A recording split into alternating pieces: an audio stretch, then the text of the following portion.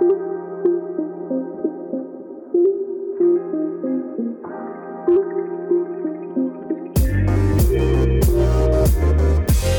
is On the Air, the Culford School podcast, where we go beyond the classroom and welcome you into our community. Ready to inspire, ready to discover, ready for a challenge, ready for opportunities, ready for life. Welcome to On the Air. We are back for season 3. We're very excited to be back, and this half term, our spotlight is on innovation, with a special focus on the dynamic subject of science. Today we're diving into the world of science in our prep and senior school. We've got an exciting lineup. Mr. Venables, Head of Science, and Science Teacher, Miss Townsend. From the senior school, we welcome Mr. Rees, Head of Chemistry, and Physics Teacher, Dr. Robinson. Whether you're an educator seeking inspiration or a student hungry for science, this episode is for you. So, welcome to the podcast. Yeah, thank you. Hi, thanks for having us. So we're going to start off with a quick fire round of questions, just so our listeners can get to know you. Okay, fine, shoot. Are we ready to start? Oh, always ready, born ready. Okay, Mr. Venables, how would your friends describe you in 3 words? Chilled, fun, and just an all-round great guy. Townsend, what's your go-to comfort food after a long day at school? Usually it's Maltesers. That's ice cream, anything with chocolate in is usually my go-to. Yeah, for both of you, if you could instantly become an expert in any hobby or skill outside of teaching, what would it be? Something sporting, probably, because I'm a massive sports fan, so maybe snooker. Something really boring. Parallel parking. Can't do it. Would love to be able to just throw my car into a space. It's a skill we're now starting to learn. Yeah, well, good luck, guys. Just It's 10 years on and I'm still not getting it. What is something you do not like doing? For me, reading books. Oh, really hate reading books. Me and Ellen are both big readers. And so's my mum. She reads like a book a day. Give me an article or newspaper or something and I'll read it, but a novel, not for me. Yeah. When are you the happiest version of yourself? Recently had a newborn baby in May, so thank you. So I guess when I'm with my daughter and my wife, and we're just having a nice time, really. I love going out for coffee and cake with my family and friends and my dog Olive, just chilling and chatting. That's really nice. Okay, so now that we've finished with the quickfire questions and everyone's been more open to talking, we'll get started on our interview. Could you describe the science programme at the prep school and what students typically experience in your classrooms? Well, I think at prep school we have the enhanced curriculum now, so we went away from common entrance a few years ago to give this more kind of ownership over what we teach in science so that we can get pupils ready for life, get them learning those key science life skills, but also keeping it structured to the GCSE programme and then on to A-levels, of course.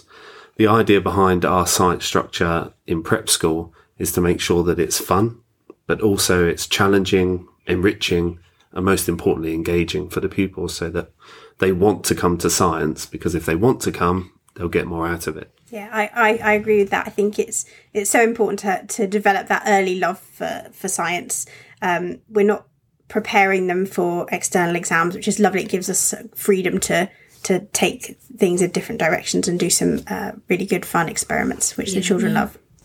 And back to it being engaging, we had you as a teacher 4 years ago, and I still know the whole song of the first 10 elements of the periodic table. I know the tune and everything. So you're going to sing that? Not sing that. But it was a great lesson. So kind of following on from that, what strategies do you use to ignite the spark of innovation in your young learners? I think linked to what Miss Townsend said about engaging practicals, if you can think of something that's maybe, you guys will know from GCSE and A-level that you have certain practicals you have to do. Mm-hmm. Yeah.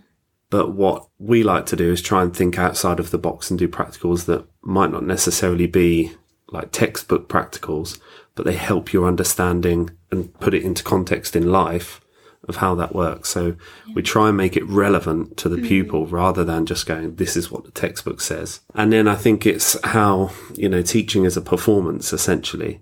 So it's how much you put into the lesson as to how much the pupil gets out of the lesson. anything hands-on. You can do anything with Play-Doh, anything with craft paper, anything with any equipment. I feel like it goes into your brain better when you're like physically engaged with something as well. So can either of you share the story of what initially ignited your passion in science? Where did it all begin? I've got a bit of a family background in science. My parents were both in the science field. But I remember when I was in primary school and my dad said, we've got you some seeds. We're going to do a project on germinating seeds. And I remember like any kind of chance they would have to get me involved in something sciencey or talk to me about science, they would do that. So obviously started off from there. And then good science teachers at school, my A-level teacher was just a bit of a maverick, really laid back and just brought it all to life. Treated us like adults, so we felt sort of valued in the A-level classroom.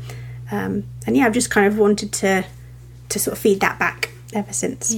Yeah, same here really with teachers at school. So I remember my teacher, Mr. Palmer, Mr. Edwards, really gave me a passion for chemistry. They were so enigmatic with their passions, but they would do things in a way that just made you listen.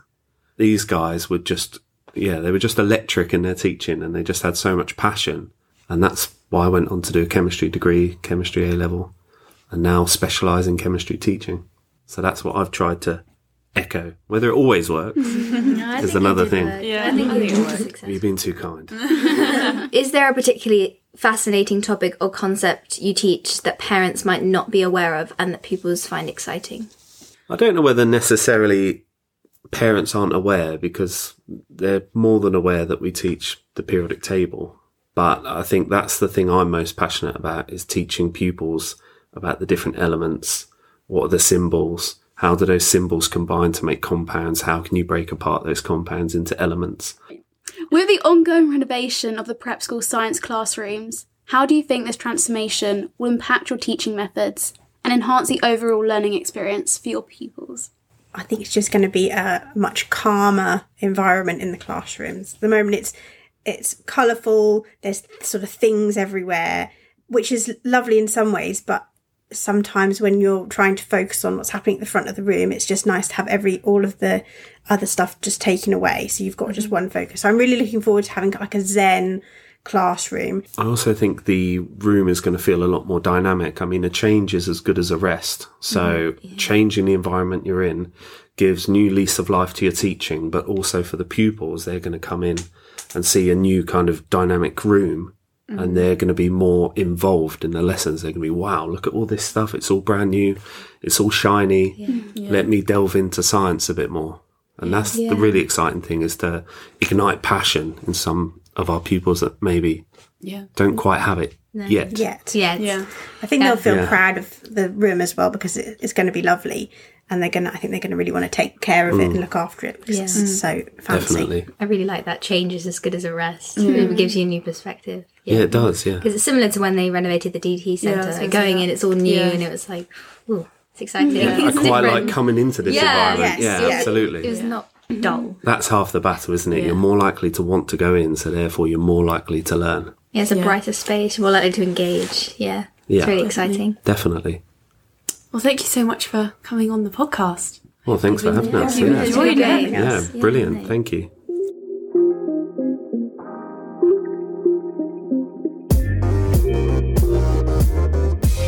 So now in the studio we have Dr. Robinson and Mr. Rees. Welcome. Thank you for having us. Is this your first time in here? It is. I've never even been inside this building. Okay, so to start off with, we're going to have a quick fire round of questions. So first off, both of you, describe your teaching style in 3 words that best capture your approach. Practical, cooperative, and inquisitive. Interesting, engaging, and fun. Good mix. What is your go-to karaoke song? It's a big jump between that, but what is your go-to karaoke song? I don't think I've ever done karaoke. No. What? No. But I did. That needs to change. Well, if I was going to, I'm going to go Everything is Awesome from the Lego Movie. Strong shout. Either Islands in the Stream, but I have to have a duet, or I'll walk 500 miles. That's good. What's one interesting aspect about you that might catch pupils or parents by surprise? I'm currently training to be a cycling coach, just to do something a bit different. I used to hold a driving permit for the MOD. What is one thing that you do not enjoy doing? Eating olives. Very true. Olives are so good. No, I agree. Not a fan of olives. I like olives. Thank you. All I can think about is my own morning, and that's cleaning up cat poo off the floor. Nice. And what's one thing that makes you both happy? I'm going to go my family, obviously, but going on adventures with my family. That's always fun. So I can't say mint chocolate ice cream. No. My family as well. Spending time with my family. Binge watching TV series on Netflix. Well, we're third time through Breaking Bad now, so yeah. Nice. That was your quickfire round. We're now on to your interview. So, in what ways does science education in senior school differ from that in prep school? I think we're quite lucky at Culford because we've got the 3 schools of how sort of every time you move up a stage, it just opens up more opportunities and different challenges. I think probably, the biggest difference is we teach it as 3 completely separate subjects, different teachers, and full-time for all those 3, rather than prep, they do a rotation. Yeah. And that just gives us a huge amount more depth that we can go into in each of the 3 separate. Could you highlight some of the curriculum favourites that the students really enjoy? I think most pupils, not all, but most pupils would enjoy the practical work. Yeah, so, that seems like a common theme, the practicals. There is a lot of scope for them to get things wrong and not worry about it and learn from their mistakes. And pupils here are really good at working together in a team and also working individually as well. And they benefit from the resources available to them. I think we're really lucky with the environment that we've got at the senior school, especially. What methods do you use to ignite the curiosity of budding scientists in your classrooms? There's a lot of wow moments in science. You can bring out something that can really be surprising, and that can be anything from like take them outside and have some rockets going off in the air, making lightning in the lab, and small scale stuff that until they've seen that in the lab and actually got their hands on it and made something, they don't realise it's just an idea. It's just a concept before that. Whereas as soon as you get involved and actually making something and building something, it becomes real. And that's great for engagement and for interest. Yeah, I think making it real, making it accessible and making it linked to everyday life is important. So science can be quite abstract. So when you can get a story behind it or even a YouTube clip or, like Dr. Rumsen said, as a practical demonstration, anything that hooks them and then leads them to become more inquisitive is a good thing. Yeah. And the wonderful thing about science is you can apply it to pretty much anything. So you could have someone that says, I don't like physics, but they like kicking a ball around, playing football. Well, there's a huge amount of physics in that. And if you can relate it to what they enjoy, that's great. Would you mind sharing some insights into how you came into science yourselves? Where did that passion for science begin? Well, for me, it was my chemistry teacher. He started at the school as, you would call it lower third, year 7. And he was my chemistry teacher for the 7 years. And so he inspired me so I'm quite boring, actually, because I went to a careers fair in my school and sat down and asked, what do I need to do to become a chemistry teacher at the age of 15? So I've always known that's what I wanted to do. I did not want to be a teacher at all. It was actually on my list of things to never do. Wow. But I did always love physics. I enjoyed it at school very much. And I think I can remember being on holiday with my family and my brother telling me about the stars and pointing out things in the sky on one of those beautiful crystal nights in the middle of nowhere. And that kind of got me hooked on the sort of astronomy side of physics. And that's what I then went on to go and do at university, and then stayed at university and did the PhD and continued the astronomy. But then I came out of it. I actually went into climate science for a while and had, I suppose, a fairly normal job. But then I decided I wanted to make more of a difference, have more impact, and so ended up coming into teaching, which was a surprise to me and everyone who knew me, I think. But it worked out. So when did you start teaching? About 12 years ago now. Okay. Yeah. Have there been any significant challenges or barriers you've had to overcome in your scientific pursuits? My one would be having a family, actually. So I was a teacher for 5-6 years and then had my son. So I took a career break for a few years and was full-time mum, and I loved doing that. And But then coming back into teaching was quite a difficult transition, because then you're trying to be two people at once, and you don't feel like you do either of them very well. But it's also been a huge benefit, because I think I have become a much better teacher through having done that. Yeah. I think for me it would be when you move from school to school and you've got to adapt to a different environment. So I've worked in an all-girls school, for example. I've worked in an academy, worked in our private school, and I've worked in Germany. And all of that has given me different experiences, but each one comes with challenges that you've got to react to and adapt to and sort of, evolve as a teacher, if you like. How is science evolving in each of your fields, and what could future topics in school look like? I think in school, a lot of people view, I don't know about the other sciences, but certainly physics is almost viewed as a historical subject. Like, we teach Newtonian physics, we teach things that have been around for hundreds of years as these facts that are set in stone, and that's what these clever people from the past did, and that's what we know. Which isn't actually that representative of what physics is. There is so much that we don't know, most of it probably. And I mean, the big areas at the moment of research is going to have to be quantum areas. So quantum computing particularly is a huge upcoming area that's going to change the way we do a lot of things, I think.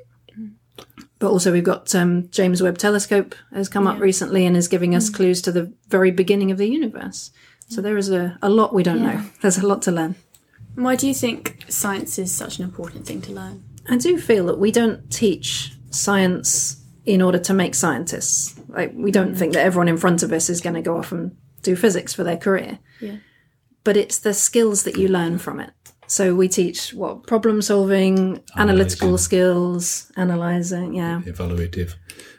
So as Dr. Robinson said, so many different skill areas that you use in other aspects of your life. So I've known people doing chemistry degrees to go into banking because of the fact that they are seen as high analytical thinkers. Yeah. That's a skill that you can translate to anywhere else. Yeah. It is. They're hugely transferable skills. Thank you for joining us for this week's episode. Tune in next week to hear about the development of the prep school science classrooms with the interim head, Mrs. Bentley. Thanks for listening to On the Air. We'd love you to comment, like, and share our podcast series. And if you'd like to get in touch, please visit our website, colford.co.uk, or drop us a message on socials. This podcast is made for entertainment purposes only and is copyright of Colford School. Views and opinions are our own and deemed correct at the time of publishing. Stay tuned for more exciting episodes.